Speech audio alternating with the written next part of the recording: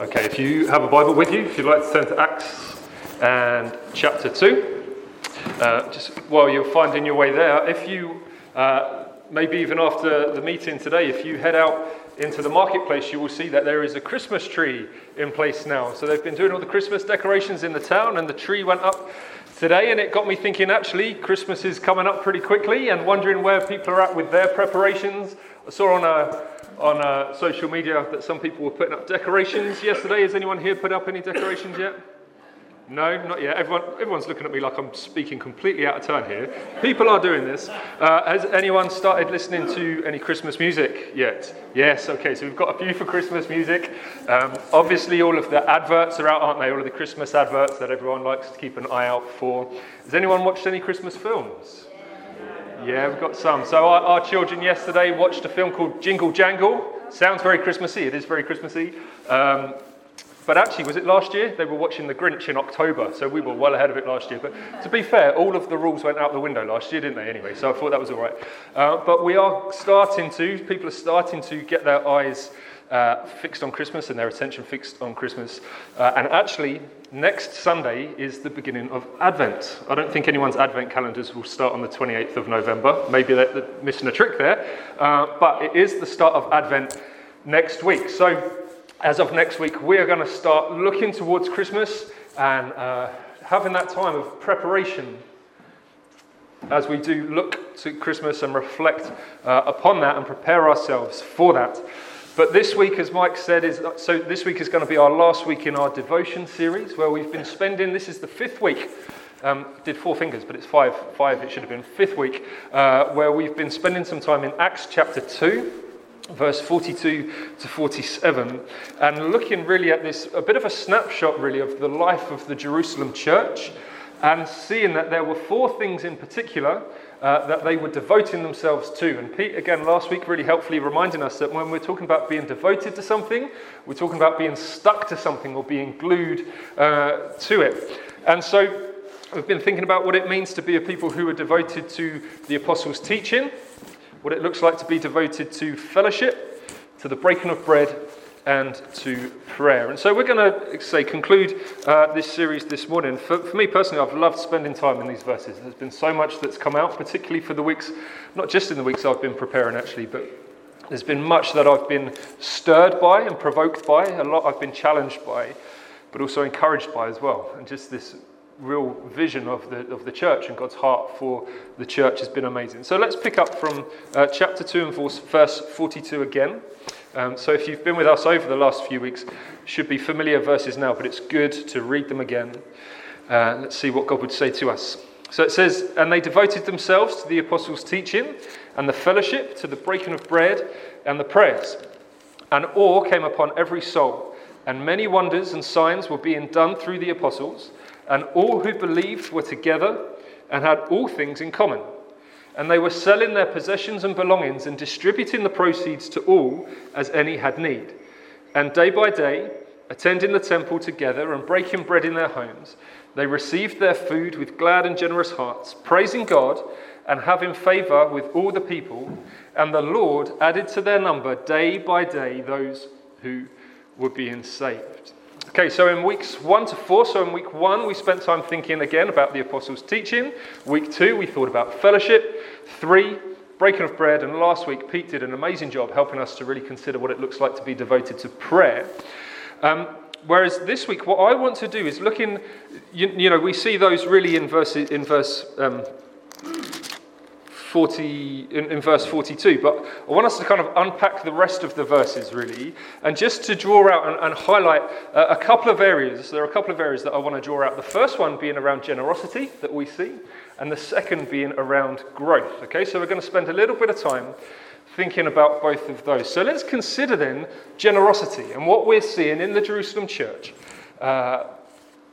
in terms of what they were doing, in terms of their actions, in terms of what it meant for them to be together, but to live generously together.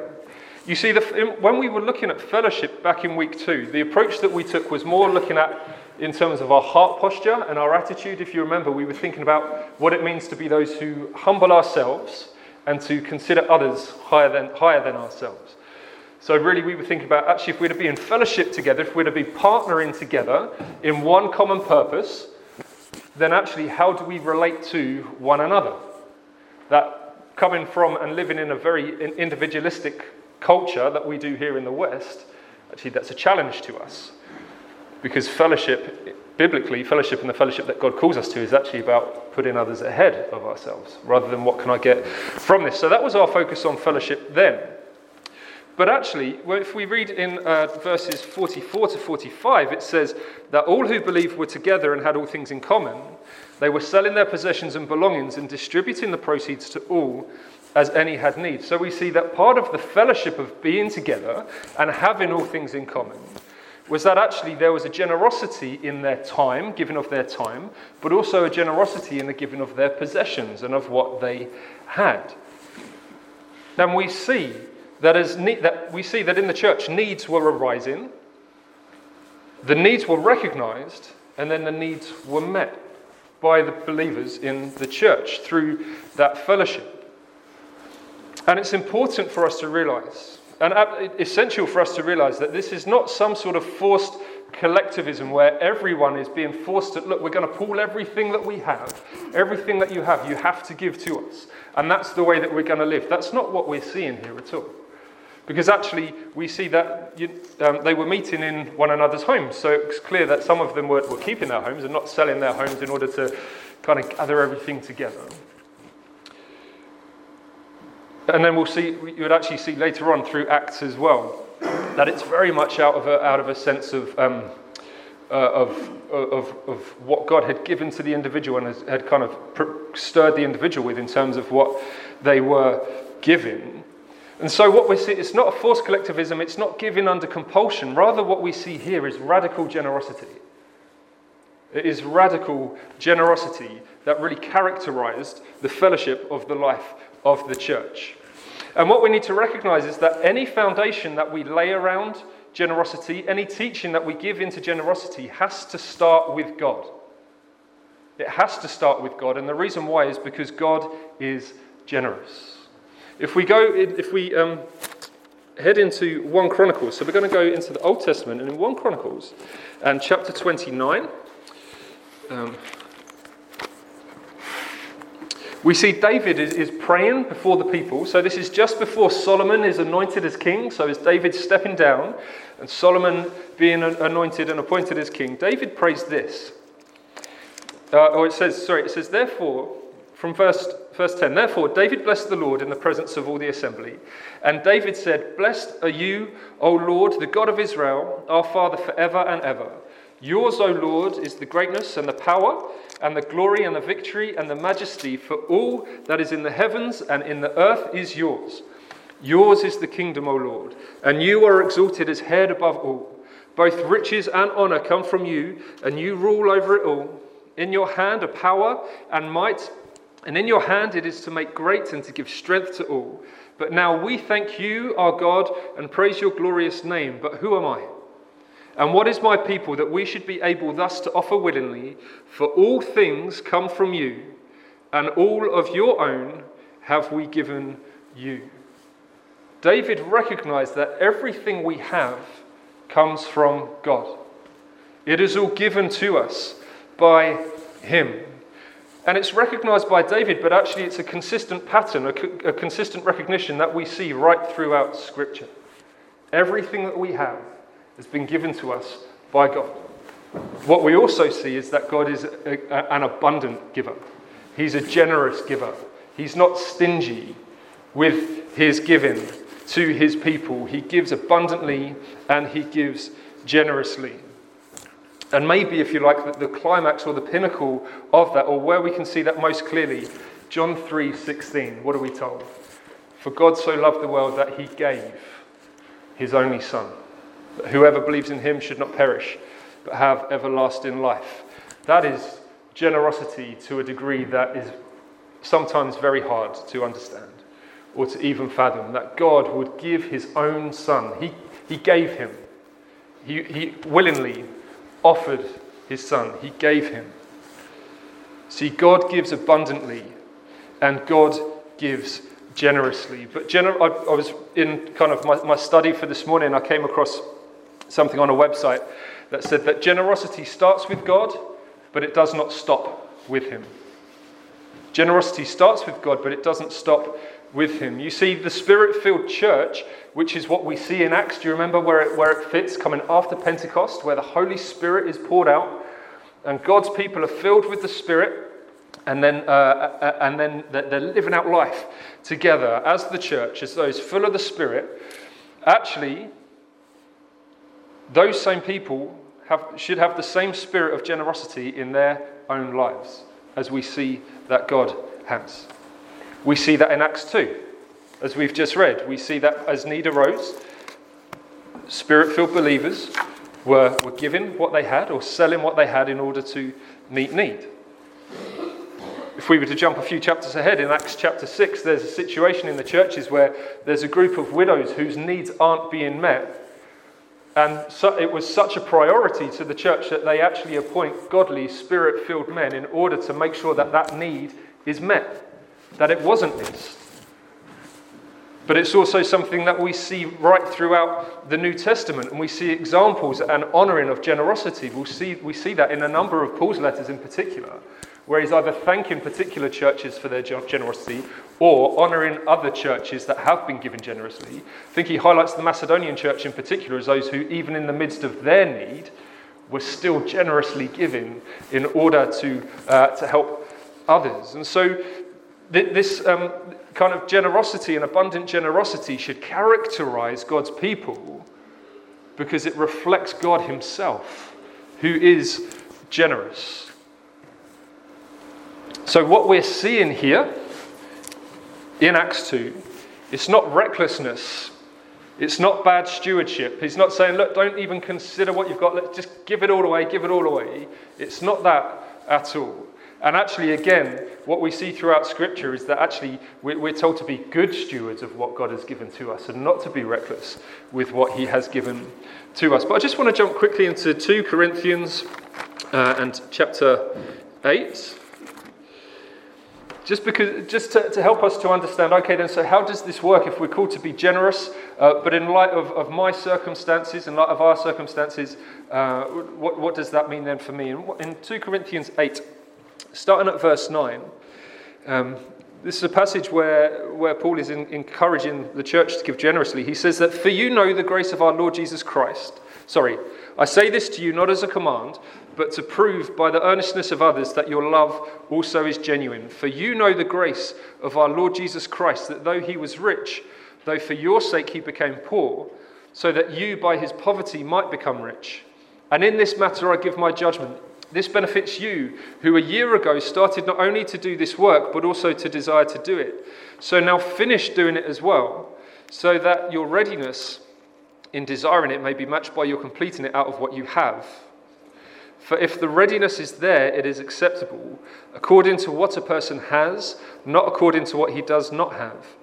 For I do not mean that others should be eased and you burdened, but that, as a matter of fairness, your abundance at the present time should supply their need, so that their abundance may supply your need, that there may be fairness. As it is written, whoever gathered much had nothing left over, and whoever gathered little had no lack. Now, we could spend a whole morning just on those verses. There's a lot in there. But actually, I think it's a really helpful place for us to go as we consider, okay, then what does this mean for us as we consider what does it look like to be a generous people, but how do I work that out in my current circumstances, or even thinking about, for us to consider in future what our circumstances are. But there's a few things I think to draw out that are really helpful. The first one is this, is Paul saying in terms of giving and in terms of meeting need, he's saying this isn't a command. I'm not commanding you to do this. What he's really saying is it's an invitation. It's a voluntary thing. So we shouldn't give out of compulsion. We should give out of our place of feeling, actually, I want to volunteer, I want to give of what I have. I want to give to be able to meet need. The second thing is this, that Paul says, he draws our eyes back to Jesus. And he says, look at what Jesus has done for us. How he gave of himself in order that you would receive the riches that are in him. But it was costly for him.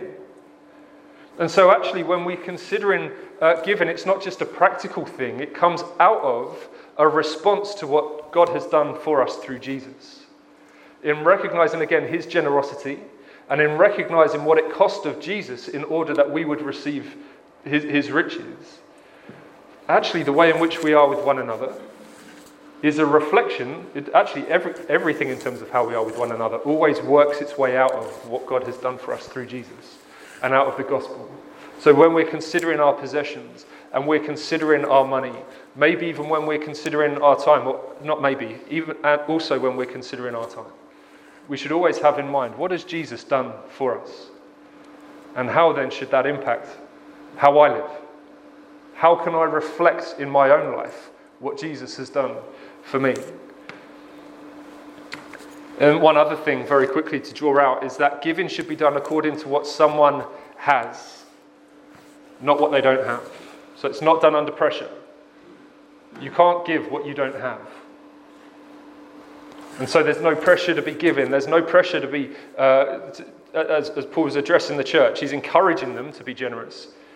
But he's saying, look, be aware of what you have. Make wise choices. Make good choices. If you haven't got at the moment, you don't have to give. No one's pressuring you to do it. But also an awareness of, at another point, you might be in a position where you have more and you're able to. And essentially he's saying things change, don't they?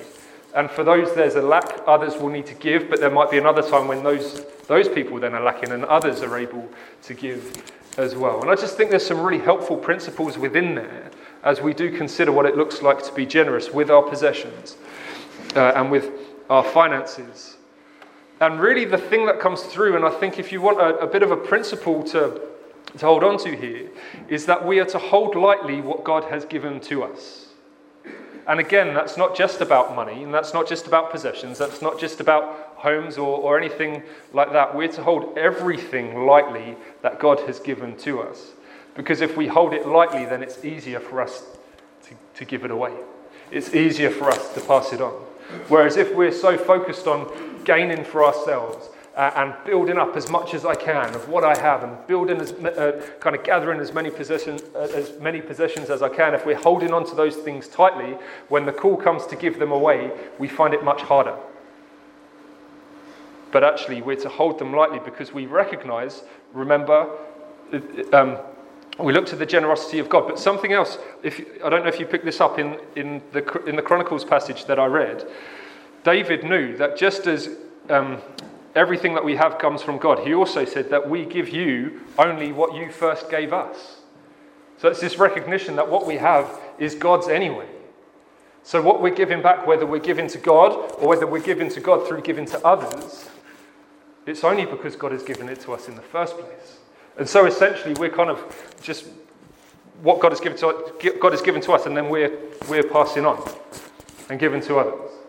And I think and this is a real challenge, and I know I can find this challenge in myself, to recognize that what I have actually is not mine, it's a gift from God for me to steward well and to hold lightly, so that when need arises, or particularly when God tells me to do something with it, I'm able to do it. It's not to say it's always easy. It's definitely not always easy. But let's consider then what this looks like for us today. What does it look like to meet need within the church? We see, don't we, in this kind of snapshot, if you like, of this Jerusalem church, we see that needs arose, and so they were either given of their possessions or selling what they had in order to give. What does this look like for us? And I think this is a good question for us to think about even beyond this morning. What does it look like for us today? In his book, I think it's called Why Bother with the Church. I mentioned it a few weeks ago. It's a great book written by Sam Albury. And he gives some examples of what he's seen in churches that he's been a part of. He said he's seen of some individuals who have paid for other families to go on holiday because they knew that they wouldn't be able to do that for themselves.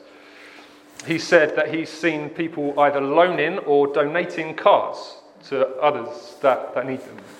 He said in terms of accommodation, people either giving people free accommodation or more affordable rent in order to be able to live somewhere. He also said he's seen numerous numerous examples of lifts being given and meals being prepared for those who are in need. And as I was reading through that list, I was like, I've seen that in our church. And there's so much more that I've not seen that goes on behind the scenes. And it's amazing when needs arise and when needs are met, where the body cares for one another and are meeting need. And as I was reflecting on this, I was so encouraged by it. I was speaking to someone this morning who was saying that there's an emergency situation's come up in their family where someone has to fly abroad, and their church gave half of the funds in order to be able for them to be able to go, and they might not have been able to do it otherwise. And it's kind of even this morning hearing it's this in action today. A need arises, and the church or individuals within the church are like, how can we meet your need with what we have? And it's a really beautiful thing to see. So we need to be those who recognise need when so we need to be not just kind of so, I want to say this properly. We need to be aware of one another, and we need to be able to recognise need in one another's lives. And then we need to consider what we might be able to do about it.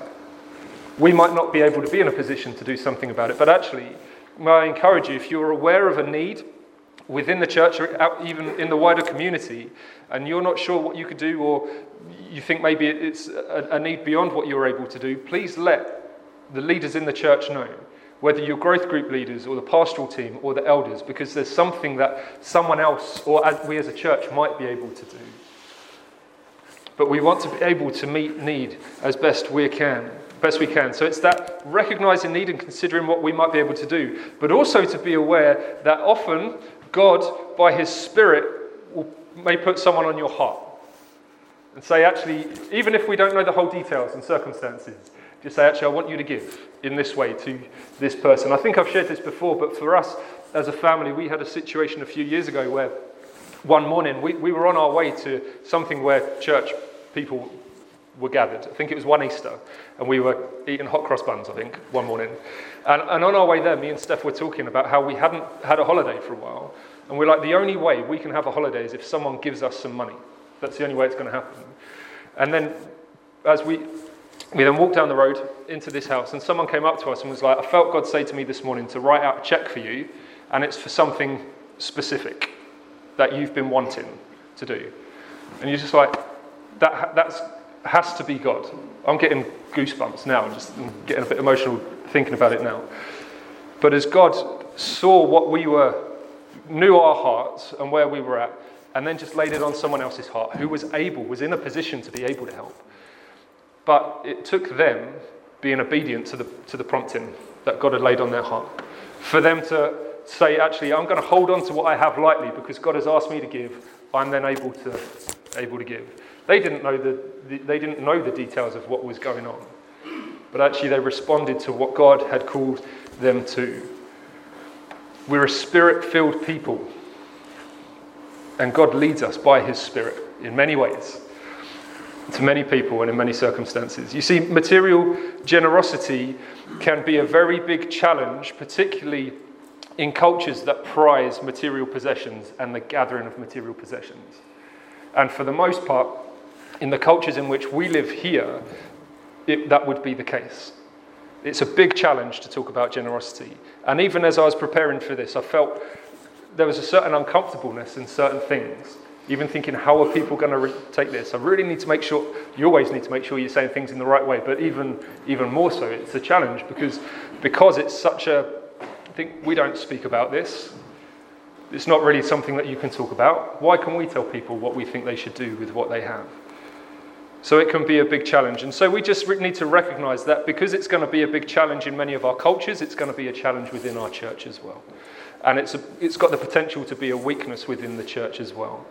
So actually, we need to be those that talk about it. We need to be those that encourage one another within it. We need to be those that hold lightly what God has given to us, so that actually the things that we own don't end up owning us, but actually we hold them lightly in order that we can give them away. Very quickly, I just want to touch on then onto growth. I feel it would be a shame not to well, we really need to consider this, particularly as we draw our series to a close. Now, back in week 1, when we were kind of setting up the series and explaining what we were doing, as we were looking at what it means to be devoted to these 4 things, really considering why we needed to be devoted to these 4 things, we spoke about growth. About how actually what we want to see in the church and what we can see in the church is growth in terms of in our individual walks with God, so us maturing, becoming more like Jesus, but then seeing growth in terms of unity within the church, but then also seeing growth in terms of disciples getting made and added to the church. So growth on sort of different levels. And we see this in the Jerusalem church. I think we do. We see it in the verses that we've been reading, and particularly in verse 47, it's really laid out for us. It says that the Lord added to their number day by day those who were being saved. So they would have been growing in their own Christ-likeness. They were growing in their unity through fellowship, but they were also growing in disciples being made and added to the church. The church was growing and growing. The numbers were increasing and increasing. But verse 47, it is made clear that any growth that they saw is God's work. It is God who brought the growth. It is God who did it. It was God who added to their number. You see, we've not spent the last 5 weeks looking at a checklist, thinking, well, if we just get this bit right, and make sure we get these bits right, then growth it has to happen. It's the result because we've done all the things that we've been told to do. That's not what we've been looking at. This passage here, Acts chapter 2, it's a narrative of what the Jerusalem church did and experienced. We're looking in on what this particular church was doing. It's not some sort of a magic checklist that if we make sure we're doing all those things, then growth is somehow going to come about. It's not a formula that if we do certain things in a certain way, then it has to result in growth. No, it's God who brings the growth. We were at a gathering this week of local leaders from within our relational mission community. We were just sharing how things are going within our churches, and one of the leaders was sharing how for them as a church, particularly with everything that's going on and having some people back gathering but not everyone, and people connecting in with different kind of consistency and frequency, they're just like, it's really hard to know where everyone is at the minute. And it's hard to know how people are doing. And they said, but actually what we're realizing is that we really just need to keep trusting God with the people God has given to us. Because it's a bit beyond what we practically are able to deal with at the minute. I thought actually that's a really helpful lesson to be reminded of. That all the way through, it's all about trusting in God because He is the one who brings the growth. I'm not talking about fatalism here. I'm not saying, well, let's just sit back and wait and see what God does. It's not that at all. And I don't think you could read the Bible, and I don't think you could look at particularly in the New Testament, at the life of the early church and come to that conclusion, because we've all been called by God to make Him known. We've all been called by God to seek justice. We've all been called by God to love our neighbours. So there's a part that we have to play that God has called us to. In 1 Corinthians chapter 3, Paul writes this from verse 5. He says, "What then is Apollos? What is Paul? Servants through whom you beloved as the Lord assigned to each. You believed as the Lord assigned to each. I planted, Apollos watered, but God gave the growth. So neither he who plants nor he who waters is anything, but only God who gives the growth. He who plants and he who waters are one, and each will receive his wages according to his labour. For if we are God's fellow workers, you are God's field, God's building." And so Paul recognised that there are things that God has called us to. And he uses this metaphor of sowing and planting and reaping. But he's saying, yes, I've played this part that God has called me to. And then he's called Apollos, he's called someone else to play this other part. But any growth that we see, it's God that brings that. And actually it's so helpful for us to realise that, because we realise ultimately any growth we see is not dependent on us. It's God that brings it, yet we partner with him in what he has called us to. Sam Albury, again in that book that I mentioned a while ago, he said, "I suspect Luke's point is that any church like the one he has described will grow. Devotion to the teaching of the apostles, Tangible partnership with one another and heartfelt praise and worship of God together will produce a community deeply compelling to a watching world. It is a church that God will tend to grow. Such a church will also have a hunger to grow. So actually, we want to be a church who give ourselves, who devote ourselves to the things that God has called us to.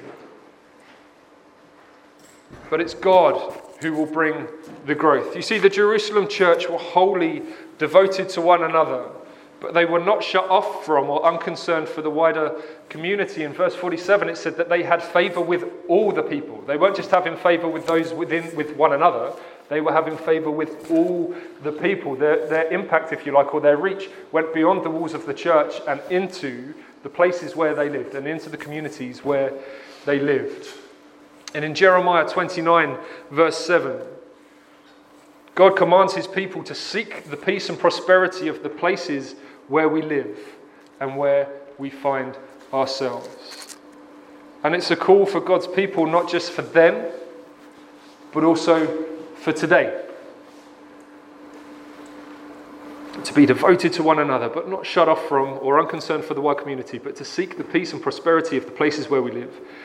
To make Jesus known, to share the gospel, to seek justice, to love our neighbours. And as we look ahead to Christmas, with Advent beginning next Sunday, as we realised at the start of our time, it's so helpful and fitting and essential, that as we've been thinking on and digging into what the church is called to do, who the church is called to be, we know that it's only possible because God so loved the world that he gave his only Son, Emmanuel, God with us. We're going to respond together now. We're going to sing a song in just a moment. So if Neil and Nigel, maybe if you guys just want to prepare yourselves. Thank you, Lucy. You saw a need and you met it. But we're going to come and we are going to say the Nicene Creed together. Not just a way of responding to this morning, but as a way of responding to the whole of this series. Because when we're talking about fellowship, what we're talking about in terms of what it is to be devoted to one another is because it's about sharing what we have in common. It's about sharing a common purpose.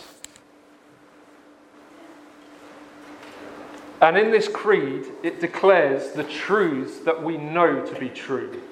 It declares where our hope is and what we believe. If we're saying, what is it that we've got in common as a church? This covers pretty much all of it. And it's an opportunity for us to stand together and say, this is what we believe.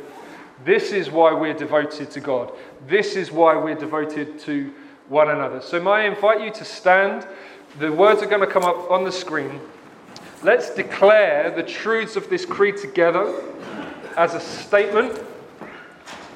We're going to be declaring it to ourselves, but we're going to be declaring it to one another. Because it's only because of what we're going to declare that we can even consider what it is to be devoted.